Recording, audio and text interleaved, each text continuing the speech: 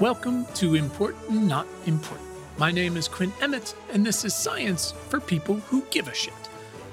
Folks, I have spent the last 2 years trying to understand and focus in on what we do best here. And it's increasingly clear that that is answering the question, what can I do about climate?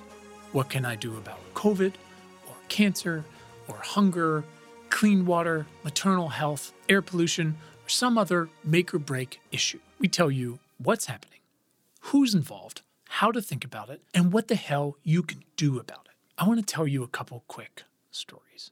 14 years ago, my beloved cousin was suddenly diagnosed with cancer. We share a birthday. I love her. She was so young, and I didn't know how to help, right? I wasn't a doctor, wasn't a scientist. I mean, clearly I'm still not either of those, but I wasn't anything that could directly help her. Someone told me about Team in Training, which is the fundraising arm of the Leukemia and Lymphoma Society. Now, they bring supporters together to train and run marathons and triathlons and raise money to fight blood cancers. And I realized this, running and sweating, I can do this, right? I can sweat. I can raise a ton of cash. I can donate it all to the doctors and researchers who actually know what the hell they're doing. I was elated, right? I have a part to play.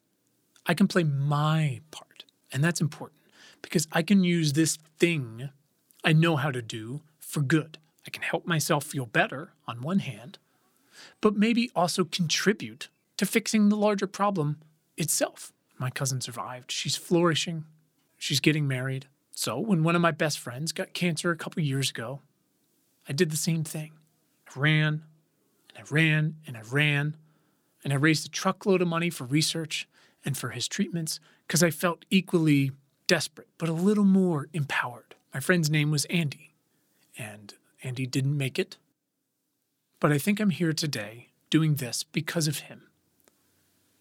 This feeling, needing, but also being able to do something to help, to also feel better. The whole thing just stuck with me. And now we're here today, and you're here today trapped with me. I'm here today. I've got this whole thing, right, where I've realized the best answer to the question, what can I do, is what can you do? There's so many things you can do because there's so many of you.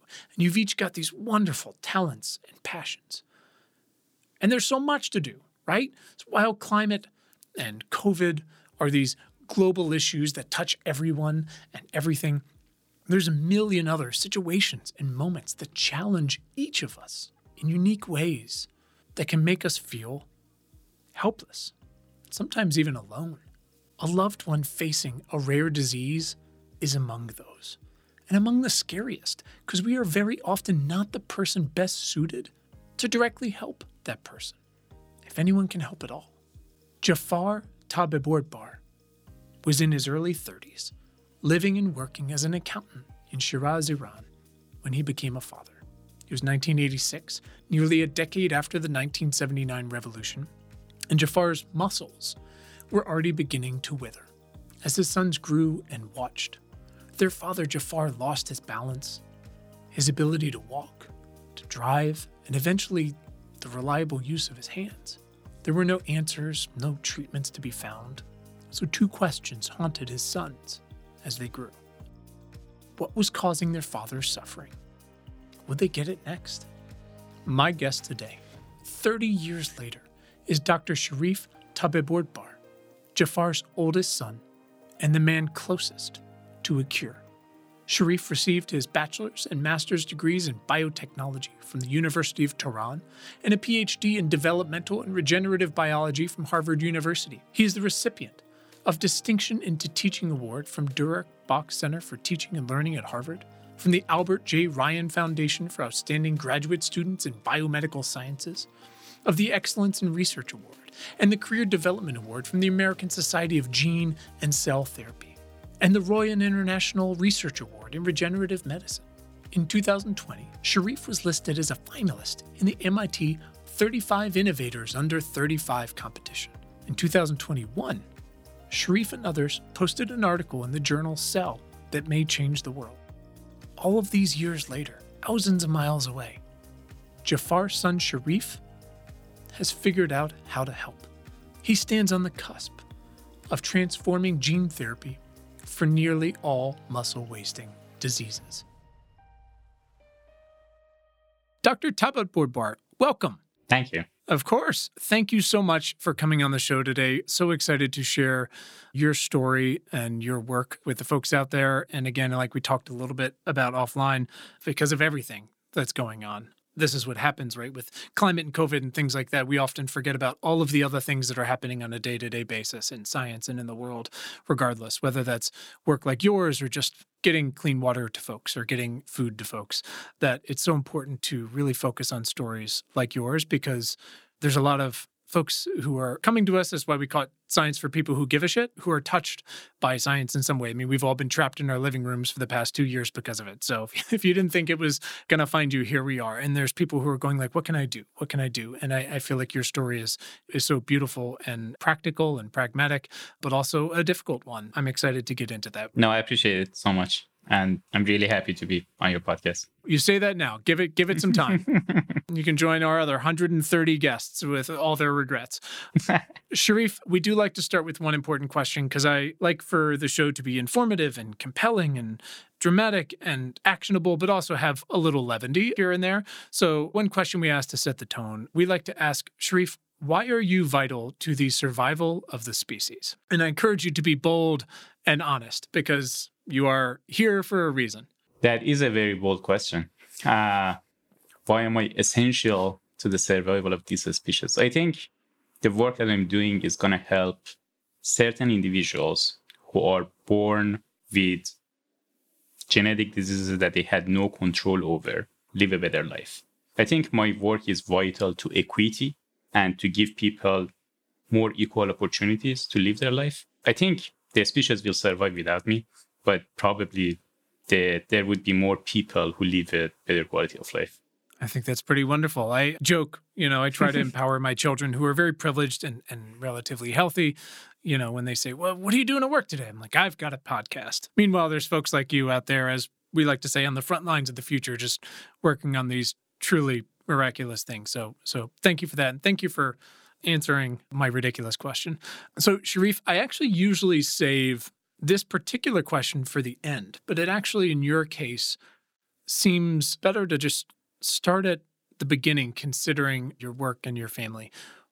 When was the first time in your life when you realized you actually had the power of change or the power to do something meaningful, to help in some way? I think there were a few people who really had a major experience in the path that I chose for my life.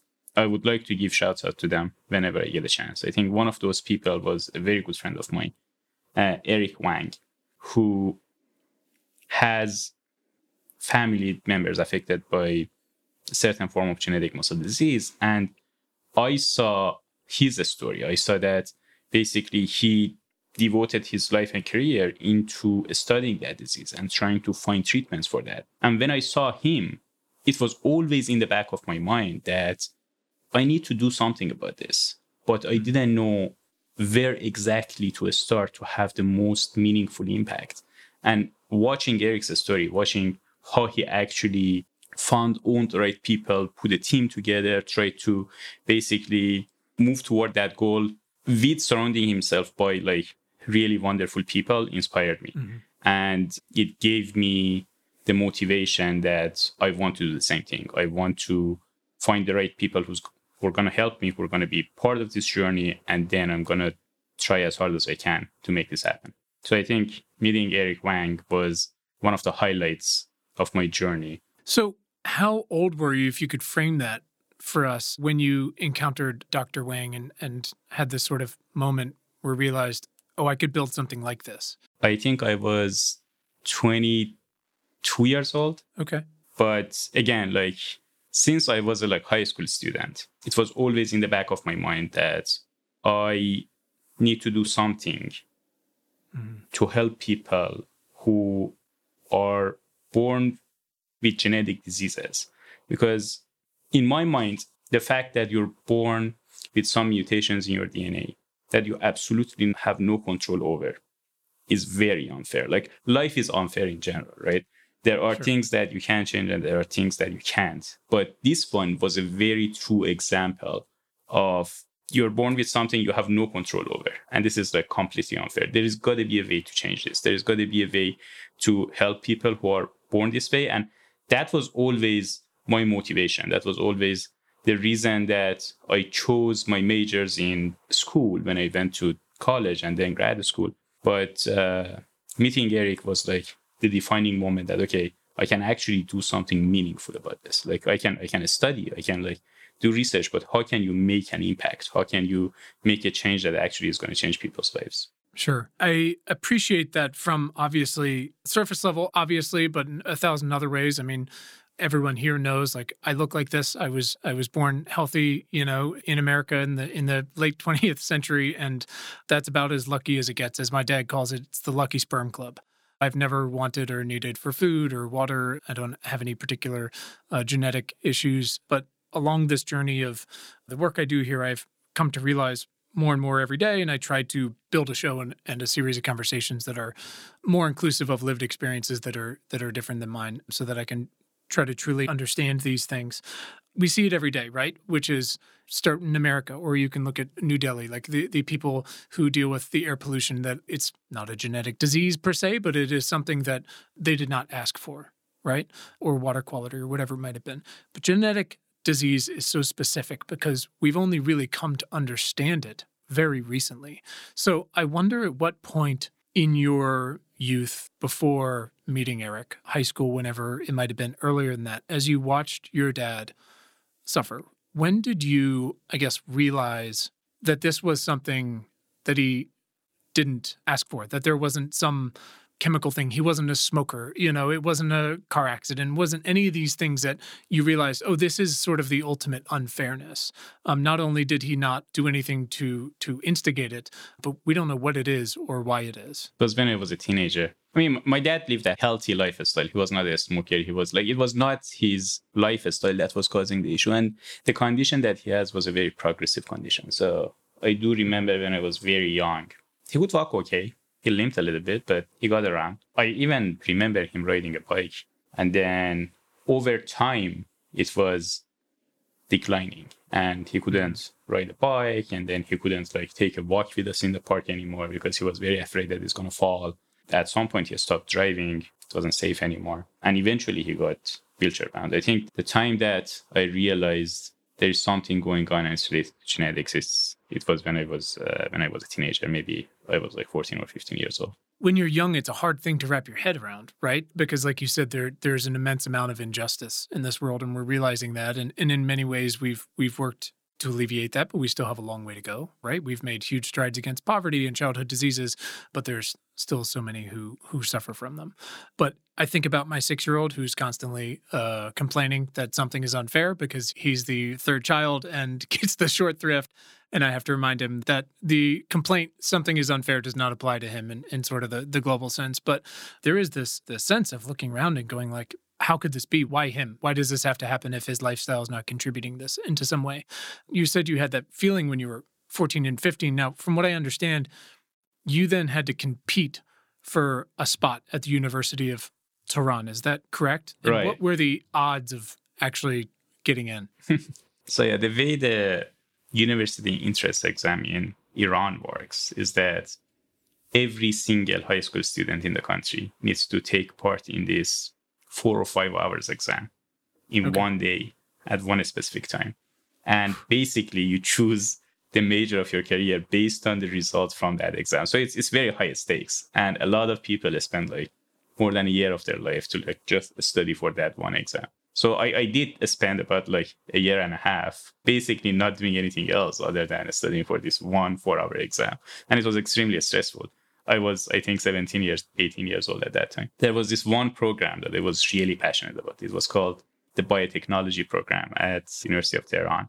And it had everything that I really loved about biology and genetics and genetic engineering. It gives you a very interdisciplinary view of different sciences prepared you for getting into biomedical science, but it was extremely competitive. I think they accepted about 10 students each year. And a few of those students were actually from, like, we have also this other competition named Olympiads for like different sciences. And then folks who get a gold medal in the Olympiads, they don't need to take part in this university entrance exam. So a few of the spots already gets filled with people who get gold medals from Olympiads. So it's not really 10. It's actually like 5 or 6. It's 5 or 6, yeah. And out of how many kids, at least when you were growing up, were taking this exam on this one day at this one specific time across Iran? It depends year to year. It's different. When I looked up the specific year that I took the exam, I think it was 1.3 million people that took that exam. So it's a very large community that compete against each other. And you actually get ranked from number 1 to like whatever number. Oh, no. So it's pretty intense. Oh, geez. I ranked 7th in that exam on that year. I was lucky enough to get into that program. That was something that I really worked hard for. Yeah, fortunately, that panned out. I mean, you say you were lucky enough to get in. Obviously, that set up so much of the rest of your life and where you are today. But you also said you worked for a year and a half doing basically nothing else on that. What do you feel like set you apart in that moment besides just hard work from 1.293 million other kids of the same age on the same day? Like, what gets you there? What put you over the top? I think it's motivation. It's actually wanting to do something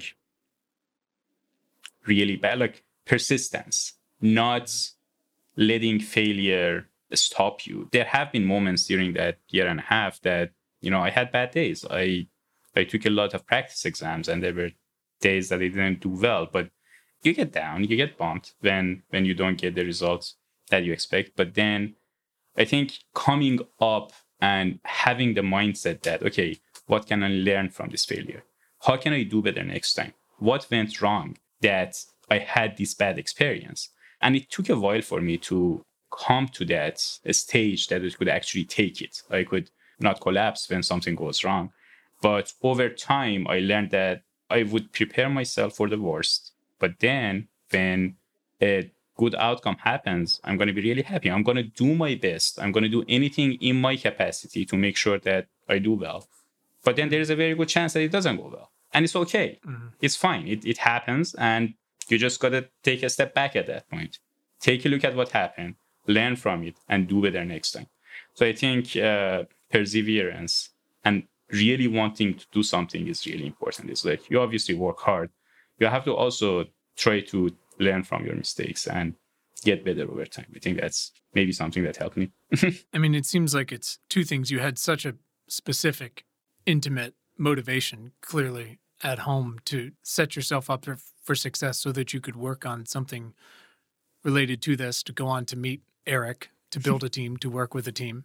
But I imagine that were there practice tests along the way? Like, how did those go? Were you seeing indicators that you would be successful, or was it like, oh shit, I've got to work harder? I did. So that's the other thing. I think the other thing that really helped me out was peer pressure. So I went to a school that was part of a system that was called NODET, or National Organization for Development of Exceptional Talents. And that's a system that we have in Iran. That's also like an entrance exam for high school students, I think like elementary and high school students, to get into that system. And once you get in, then you're surrounded by people who are competitive and intense and they want to succeed. So there was a lot of peer pressure. I do remember that year, the class that we had was 17 people. And there were 3 of us who were fiercely competing with each other. There was this one guy, his name was Saeed Qaeshi, and he's now, I think, an eye surgeon back in Iran. He ranked first in the whole country almost in every single practice exam that he took. Oh my God. Oh wait, they ranked the practiced ones too? Yeah. You get ranked on like all these exams. It's pretty intense. So, very stressful. And then I usually ranked second. Like there were a couple instances that it got flipped. But it was this like extremely fierce competition between me and Saeed. Oh my God. And that really helped me. That pushed me to the edge. I was like, I really want to be the first one right now. So how can I make that happen? But surrounding yourself with people who who are competitive and intense can help, as long as it's a Sure. healthy competition. It can be a fine line, certainly at that age, and when the spots are so few, when they're like it's 10 and it's actually 4 to 5. Oh my God, the fact that the practice tests were ranked and shared along the way. I mean, I definitely would have been somewhere in the 6 digits and just been like, well, that's it. Guess I'm a baker, and baking's great, but are we helping people? That's incredible. Wow. So it seems like, though, that your practice and your success there and your trials and tribulations, I feel like there's this whole thing in the past couple of years, right, of trust the science, follow the science. And that's impeccable. But I'm not sure if you've ever seen the movie The Princess Bride, but there's this quote that says, like, I do not think that word means what you think it means. And it's the idea of, like, we have to remind people what science is, right? It's not this ultimatum or a threshold that you cross, right? It's a process where, and I imagine with the work that came before you in your field and that you're doing now, even with your recent advancements, that I have to imagine, and please correct me if I'm wrong, that you expect failure most of the time. I mean, you're going out to prove yourself wrong over and over and over and over. Do I have that wrong? That's usually how it works in preclinical studies. So when you do rodent studies or like earlier studies, when you get to the point that you get into human clinical trials, there are a lot of, the regulation is much harder, right? They don't allow you to obviously go into human clinical trials if you don't have the right safety margins, for good reasons, obviously. So when you get to the human clinical trial stage, it's de-risked to a certain stage, but there is always risk involved. So yes, to some extent, you have to always prepare for the worst, but be as prepared as possible. I think about, these mRNA vaccines that are incredible and everyone's like, oh, they're great. They're really great. And it's like, we got to put these things in context. I mean, the decades of work that went into them and vaccines along the way and the research, It's like the human clinical trials of anything are the metaphor, the tip of the iceberg. And the rest of the iceberg is just decades of failure and learning and processes along the way. Imagine you didn't just show up on the scene after finishing in the top 10 and just be like, I've got the answer. No. No. Takes a very long time. I always describe to folks, I'm a liberal arts major, which in the US is feelings and emotions and ethics and things like that. So flashcards were not my jam. Like I said, I would have finished in a not great place in your exam. But I do really try in sort of this broader generalistic sense to synthesize all of these different things, but also out of respect, but also so it's more of a conversation than an interview, to try to get what in the US we call a quote unquote 301, which is, not a 401, not a 101 in each of these conversations ahead of time. I tried really hard to understand the technical description of your work, and I am floating in the ether around it. So okay. I think I figured out a sort of an analogy, but I wonder if for the people, if you could describe to us in technical terms what it is that you're working on, and then I will try to, I don't want to say dumb it down, but make it something that people like me can try to understand at least the implications of and where we are. Go for it. No, I can definitely try.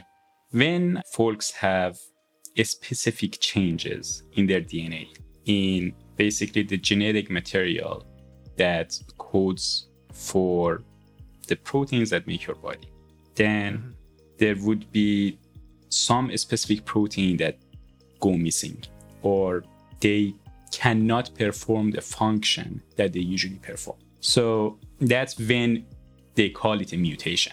There is a change in the DNA that basically results in some sort of defect in the body. And sequencing the human genome, which happened nearly 2 decades ago, helped to understand what are the cause of each different genetic diseases, right? What are the genes that are mutated, that are changed, that cause the diseases that we see in the human population? Huntington disease, cystic fibrosis, Duchenne muscular dystrophy, Tay-Sachs disease, spinal muscular atrophy. And a lot of these diseases are actually caused by changes in one specific gene, in one specific piece of DNA. Out of how many pieces? I think it's more than 30,000 genes, like protein coding genes in the body. And they have shown, like research in the last 25, 30 years have shown that if you compensate and restore the healthy copy of that gene, right? The version of the gene that's not mutated to the cells, to the body, you can actually definitely inhibit the progression of the disease and in some cases even reverse the symptoms. So the earlier that you intervene is going to be better, obviously, because there is less damage to the body. So the question is now, okay, no, you know what gene is mutated, you know what gene is broken, you know that if you put it back, it's gonna fix it. How do you actually do it? Like, how do you put this gene back into the body? To be clear, folks, he's not asking me the answer to the question. That's not how this goes. This is a rhetorical question. No, I'm just trying to elaborate in a non-technical Don't worry, he's got it. No worries. And the best way that scientists have found to do this is actually to use viruses, but a specific type of viruses that are not pathogenic. So specifically after the pandemic, whenever we hear the word virus, everybody's like, ooh, like something bad is going to happen. But there are actually a lot of viruses that we encounter on a daily basis. We get infected with what we never know because they're not associated with disease. They're endemic in the human population. We all have seen it at some point in our life, but they're not causing disease. That's why we don't really know about them. One of those viruses is called adeno-associated viruses, or AAV. Okay. And it's an extremely small virus that can get into the bloodstream, can get into different tissues in the body. Mainly it goes to the liver. But we usually don't know about it because, again, you don't get sick unless you have like some sort of adenovirus or herpes infection. It could potentially be a very exciting tool, right? Because it has the capability to get into human tissues. It's not causing disease. How can we use this for delivering these genes or for basically doing gene therapy? And the way researchers have developed this tool is that they have taken out the endogenous genes for the virus. So basically whatever that virus was coding itself and replaced it with the healthy copy of the gene that they would like to deliver to the body. So basically what you're doing is that you're using the shell of the virus, like what we call the capsid of the virus, the surface of it, as a FedEx truck to deliver the genes to the tissues that we want. We basically load it up with the healthy copy of the gene, inject it into blood, and then we need to give it the exact address of, okay, you need to take this gene to the muscle tissue. You need to take this gene to the heart. You need to take this gene to the lung. And I think the most important bottleneck during the last 2 decades was giving the right address to this FedEx machine. I wonder if you can describe that a little bit, because there was a hurdle for quite a while, right? Where the side effects were, I mean, to put it lightly, detrimental. Exactly. Could you talk about that so, again, people can understand how difficult it's been to get to where we are? Yes, definitely. The viruses that are normally present in nature, we call them naturally occurring viruses. So these are the ones that have evolved in nature for many, many years. And those viruses, when they enter the bloodstream, different animal models, including humans, they mainly get into the liver tissue. And part of the reason is that, liver is responsible for removing whatever foreign that gets into your body. But at the same time, they have been evolved in nature to interact with liver cells or hepatocytes more. And the very first generation of gene therapies just use these naturally occurring capsids. Actually, almost every gene therapy that's in clinical trials right now are using naturally occurring capsids. And for that specific reason, most of these drugs, after injection of the blood into the bloodstream, almost like 90% of them will end up into the liver.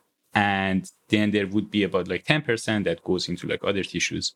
But that definitely overloads the liver. That would introduce an extremely high dose of virus, right? That's like a massive viral infection into the liver. And that has unfortunately resulted in a few instances of serious adverse effects. In one specific trial for pediatric disease named X-linked mitochondrial myopathy, there have been 4 deaths after injection of the gene therapy out of 17 patients or 18 patients that got injected, which has been really tragic and dramatic. And the main reason for that has been associated with liver toxicity. because Okay. 90% of it ends up in the liver, then you need to inject Sure. an extremely high amount. So the remaining 10% is still enough to give you therapeutic efficacy. But then when you get 90% of it into the liver, it causes liver toxicity in these kids. The bottleneck, the major hurdle at this point for gene therapy is not therapeutic efficacy. We know that if we get enough of these drugs into the right tissue, it's going to fix the problem. The problem is, We know how that do you works. do it safely? How do you do Right. it in a way that you're not going to have serious adverse effect? And a lot of this is associated with the dose of the virus that we inject. Like, the higher the dose of the virus, the higher the chances of toxicity.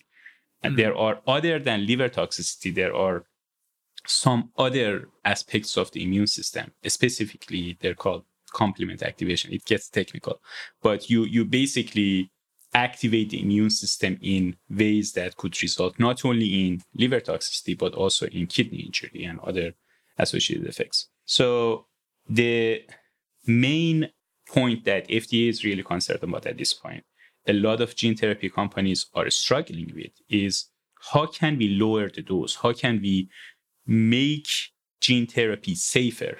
And one way to do this is obviously to give a better address to these viruses that we use for delivering the genes, right? To tell them, okay, you should not go into the liver, you should go to the tissue that we would like you to go. But how do you do that? Because that seems obvious. So why wouldn't we have done that before? Is that technological or? It's mainly technological advances and also being able to do high throughput experiments, right? Because sequencing is getting cheaper and cheaper every day. And Sure. the ability for us to make many, to synthesize DNA fragments that we can use for our experiments at a much higher pace for cheaper, then we can actually do thousands and thousands of experiments in one experiment, because we can like pool all of them together. So Sure. what could have taken maybe like a couple of years to do, it could take a couple of months now. And it also is the fact that because now we're at a stage that gene therapy has a lot of promise, a lot of people from different fields of science have taken interest into it. And that adds a lot of value because they bring in new expertise, right? People who make high throughput libraries know they're interested in gene therapy, and they bring their own set of skill set to this. And then when you put all of these sets together, science advances much faster. Do you guys need podcasters? Because I know a guy. Yeah, that would certainly help. Sure. Interesting. Okay, so it's a combination of technological, because, I mean, we really just sequenced the genome, right? It was really not that long ago. And the cost structure for doing that has come down. The ability to do, like you said, these immense libraries to do multiple experiences at a time, and then bringing in interdisciplinary folks who can ask better questions and bring both more and different perspectives. We see this all the time, right? It's not an insult to some specific field. It's just that more varied thought tends to expand the options of how to move forward. Because like you said, you know it works. It's just the mechanism for getting there wasn't doing it. And you didn't know how to say, like, drop the package at this house, which Amazon knows how to do in my house very well. I think about the analogy of, and please, again, correct me if I'm wrong, because that's my entire life and I actually kind of enjoy it. But I think about the analogy of, again, going back to those mRNA vaccines, which among the most incredible human achievements in both their efficacy and the timeliness, obviously, and another thing that really only possible in sort of 2020, 2021 with how far we've come. And so for many folks, they're very new and they're exotic, which is part of the success and part of the issues with the understanding around them. But in reality, they've been in development for decades. And we know they could work, but, you know, I think about Dr. Catalin Carrico, and she cracked one of those hurdles, which is making sure the body doesn't freak out with inflammation when we use them, and that unlocked our ability to actually use them. Is that analogous to your contribution to the field, to saying like, oh, now we know how to direct this to a specific address? Or am I completely off base, which is entirely possible? No, you're not off at all. For mRNA vaccines, there have been years and years of different, groups working on showing how to make modified RNA, how to basically optimize it in a way that it's safe in delivering into cells and into body in general. Can we use that for gene therapy? And I think through those experiences, folks actually understood that mRNAs could be really good tools for actually inducing immune response, for producing a protein for a very short amount of time that the immune system sees it, and then you can induce massive immune response. I think if the pandemic did not happen, there was a chance that we could not unlock the potential of mRNAs for generating vaccines, because you need a very large number of people to do these type of clinical trials. But what we see right now is not that, okay, we suddenly come up with the idea of using mRNAs to make vaccines. It was like 20 years of work that went into it. And it's the exact same thing for our case. Like, we learned so much from the work of people who studied fundamentals of AAV biology, right? How the capsid is formed. What is the crystal structure of the capsid? How can we modify it in a way that we can still make virus, because we are changing the surface of the capsid. We are evolving these capsids in a way that we want to give it new instructions. How would we be able to do this while not perturbing the basic biology of the virus, right? So what we did was learning from all these basic aspects of biology and bring in new sets of technologies into it, looking at it from a different perspective, that what could be the reason that previous attempts for making this happen have not been as successful? How can we change?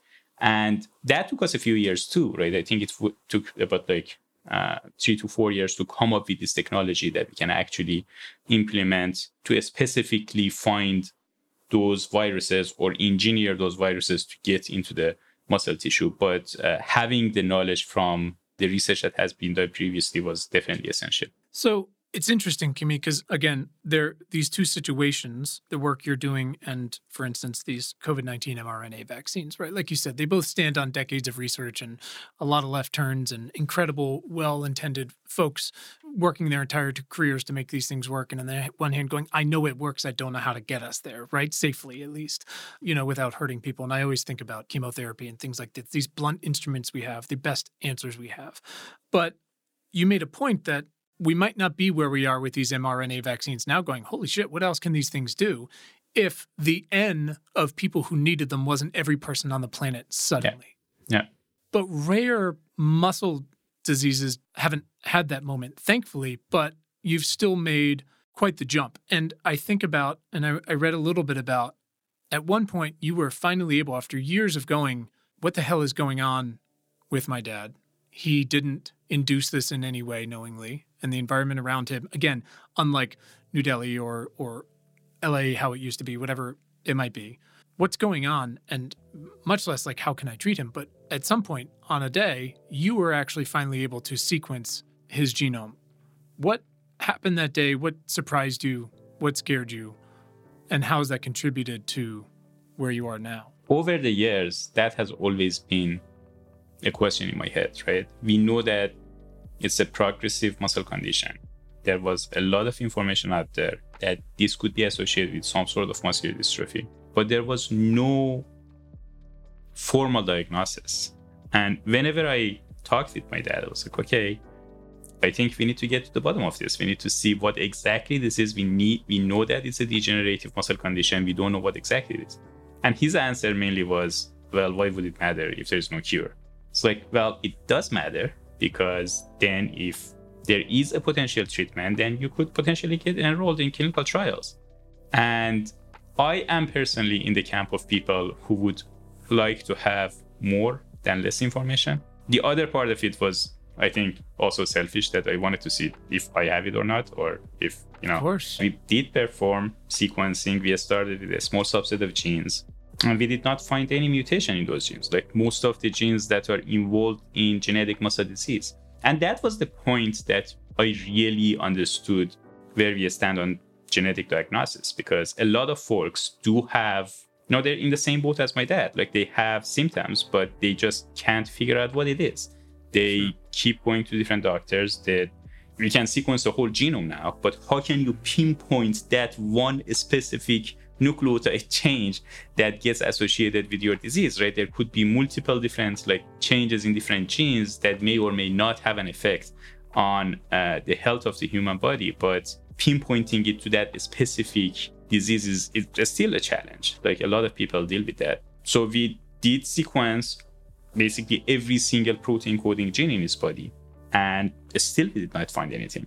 And I was like, okay, this does not make any sense. Like there is like, what is going on here? So I started talking to people who, specifically at Harvard, who were more working on diagnosing genetic diseases with a focus on genetic muscle diseases. I have a very good friend, Monko Lek, who's an assistant professor at Yale right now. And he mentioned that, well, have you looked at repetitive areas in the genome?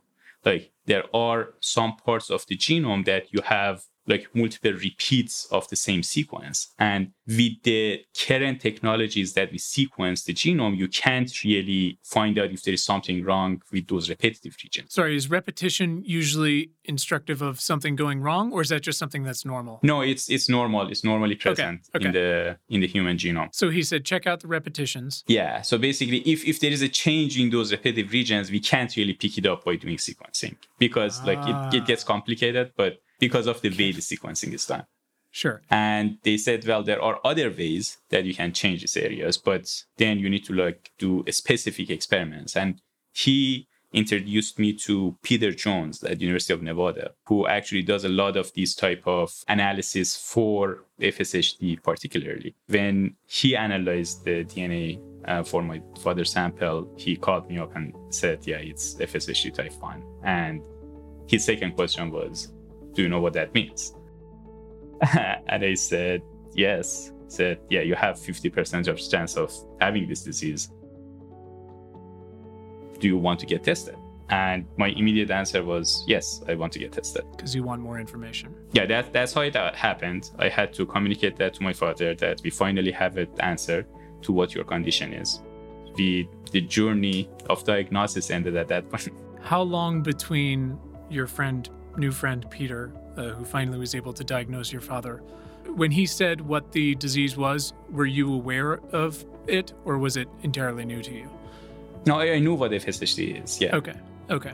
That was something that we thought about for sure as a potential. How long in between him helping you understand what it was to you discovering the answer to whether you would get it or not?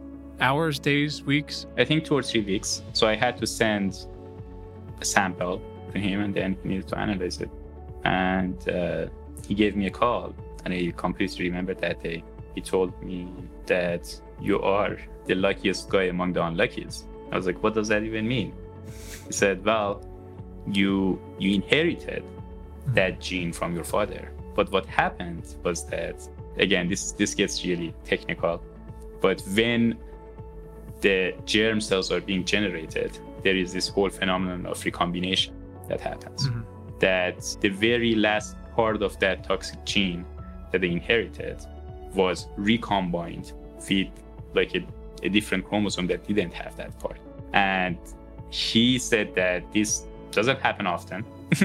I have not seen it before, but you got the gene, you just got a truncated version of that gene, and that's why you're not sick.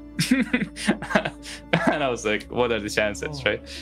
I mean, quite literally, like I can't even fathom what the chances might be for, like he said, that you're the luckiest of the unlucky. If this is an incredibly rare thing that it took decades to diagnose in the first place, and experts who had no idea, and the first test showed nothing, and then you just happen to not get it, I mean, is incredible. So what did that mean for your father's condition and treatment? Were there any answers? Are there any answers for him today? I think what really changed was the fact that I knew where to focus on, right? Before that, my main focus was figuring out, like, developing specific technologies that help the genetic muscle disease community as a whole.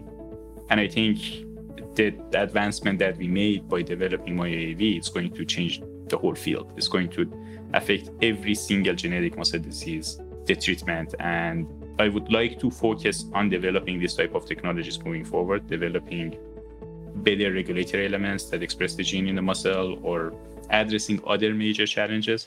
But at the same time, I know that I really want to figure out how to treat FSHD. So I want to put a lot of focus, a lot of effort into first understanding the disease better, and second, developing effective treatments for people who have this type of disease, because I have seen firsthand how it can affect their life. And now you have moved on to doing that more specifically. You've left the Harvard MIT combo, the Broad, to head out to sunny San Diego.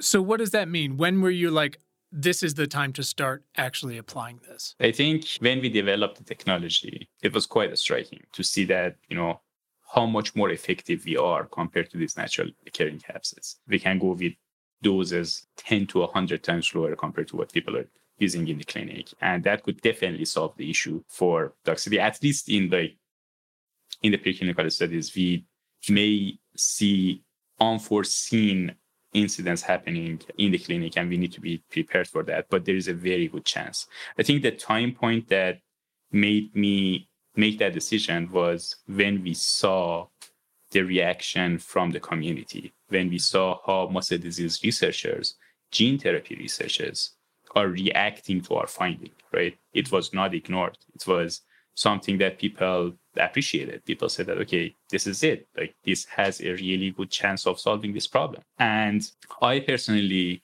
was in the camp that I wanted to go into academia, and I wanted to start a research lab, and I wanted to do academic research. But when that happened, it occurred to me, this is your chance. If you want to really actually do it, you have to go all in. You have to make sure that you put all your effort and energy in making sure that this goes right. This is done properly, and actually get some medicines to patients. So I think that was the point that gave me the confidence that I need to make this move. It was getting out of my comfort zone. It was doing something that I had not done before, but I think that was the right decision. I'm really happy that I made that change. We have started a company now on the same technology. We are building a team. We're moving technology forward towards the clinic as fast as possible. It's really fun. It's a fun ride to see it go through, and then, think about the questions of what would happen when we inject our first patient. That is quite exciting. Before I make another analogy to Michael Owen signing with Real Madrid later in his career to test new waters, I can understand to some folks in the community how this would seem like a natural evolution of both your career and the field. But at the same time, we talk a lot here about things that are, again, if mRNA was like, hey, guess what? It's everybody. I know you've got a couple pharmaceutical companies, making a lot of money off that, and they've made huge contributions, of course. And they made those contributions with a lot of federal backing.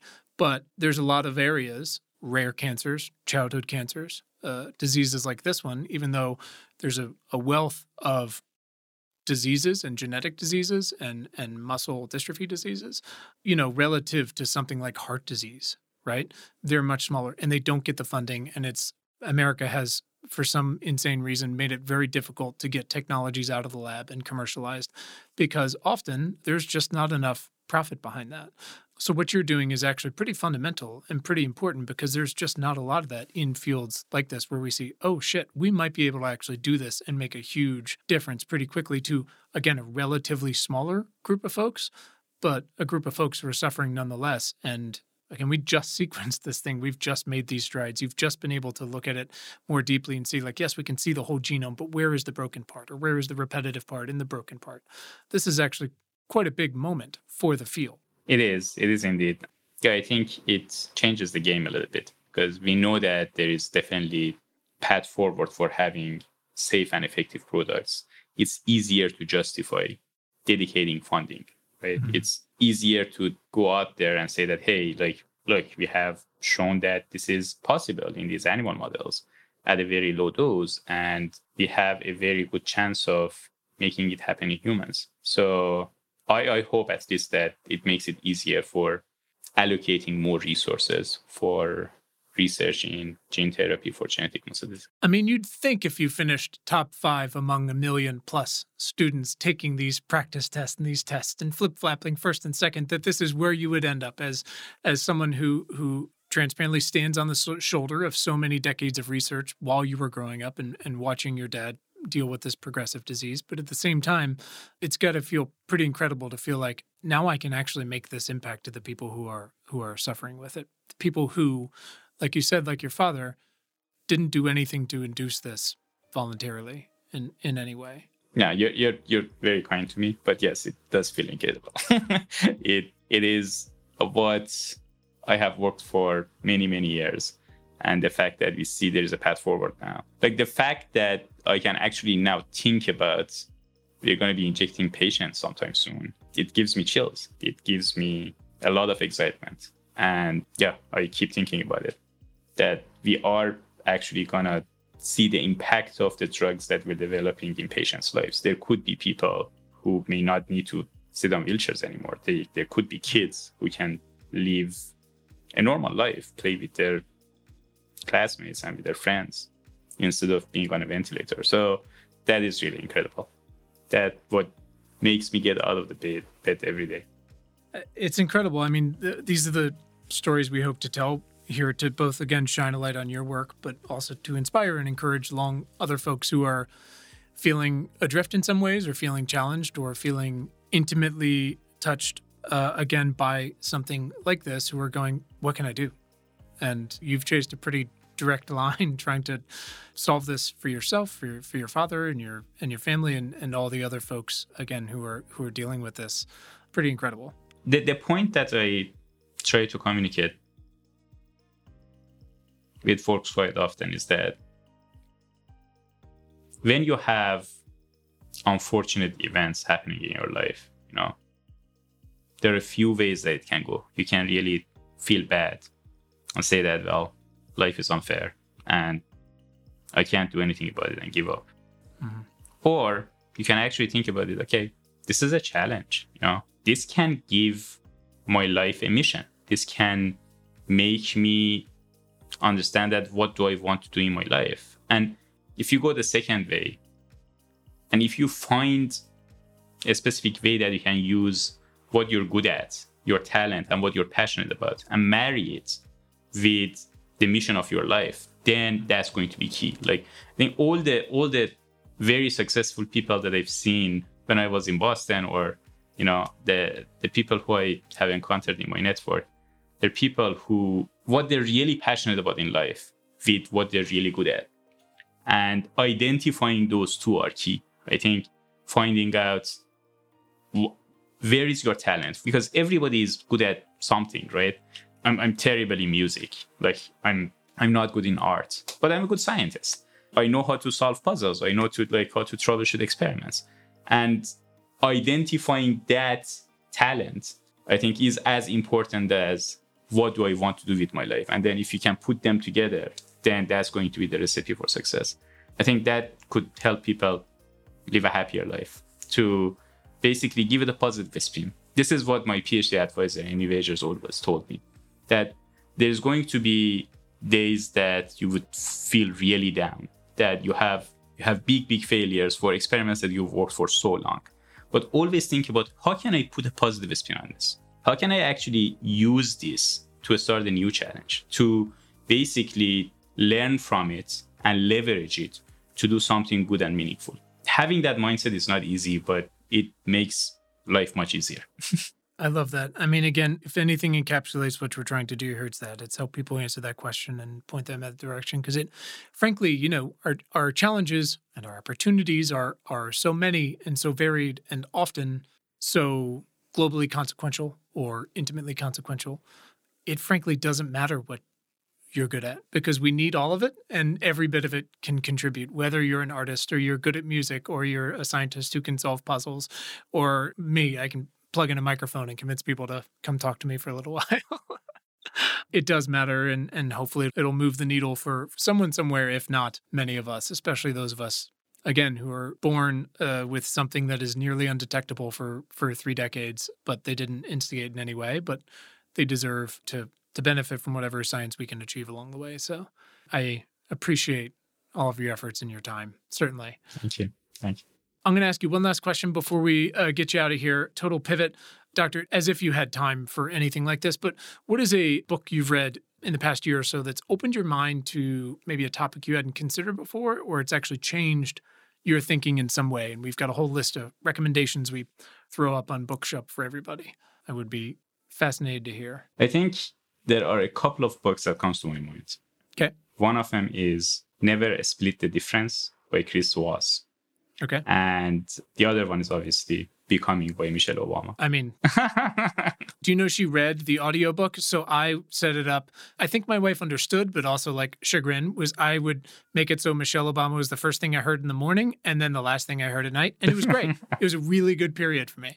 Tell me about Never Split the Difference briefly. Never Split the Difference is a book that talks about how to negotiate and basically teaches you that everyday life is a negotiation. It's just how to think about interacting with people, like what kind of perspective you have when you talk to other individuals and how to look at it from their perspective, right? How to answer questions. If you want to ask for something, how can you ask it in a way that takes other people's emotions into consideration and basically enables you to come to agreements with people. The tone that you have your conversations, have your requests, or how do you answer these questions? It was written by who was a FBI negotiator for hostages internationally. And it's basically from years of his experience. That has made a big impact in how I communicate with people and how I negotiate. But Becoming obviously was also another book that I learned everything is possible if you do it the right way, you really want to do it, and you have a support structure in front of you. Like the whole story of Obama's coming from, the south side of Chicago to the White House and how it happened, being ordinary people, not privileged individuals who work their way up. That inspires me, obviously. I love it. I'm going to reread Becoming. I'm going to sit down at night and read Never Split the Difference to my 6-year-old, and we're going to find a way forward. And I'm very excited. There you go. So thank you. Negotiating with terrorists. Sharif, I cannot thank you enough for your time today and your efforts and all of your work. I'm so excited to see it come to fruition, though I imagine there will be more obstacles and failures along the way, but I imagine that'll keep you pushing in that direction. Didn't get a lot of time to talk about Michael Owen in Liverpool, which I'm sure everybody's very upset about. I will come visit you and we'll have a whole separate conversation about that. I'm sure we can go on forever. The man who placed top 10 in Iran and the youngest player to win the Golden Boot. The analogies are many. Well, Sharif, thank you so much. I really appreciate it. Thank you. It was a lot of fun. Thanks so much. And definitely let me know when you come to San Diego. Absolutely. Thanks to our incredible guest today, and thanks to all of you for tuning in. We hope this episode has made your commute or awesome workout or dishwashing or fucking dog walking late at night that much more pleasant. As a reminder, please subscribe to our free email newsletter at importantnotimportant.com. It is all the news most vital to our survival as a species. And you can follow us all over the internet. You can find us on Twitter at importantnotimp. Just so weird. Also on Facebook and Instagram at Important Not Important. Pinterest and Tumblr, the same thing. So check us out, follow us, share us, like us. You know the deal. And please subscribe to our show wherever you listen to things like this. And if you're really fucking awesome, rate us on Apple Podcasts. Keep the lights on. Thanks. Please. And you can find the show notes from today right in your little podcast player and at our website, importantnotimportant.com. Thanks to the very awesome Tim Blaine for our jammin' music, to all of you for listening, and finally, most importantly, to our moms for making us. Have a great day. Thanks, guys.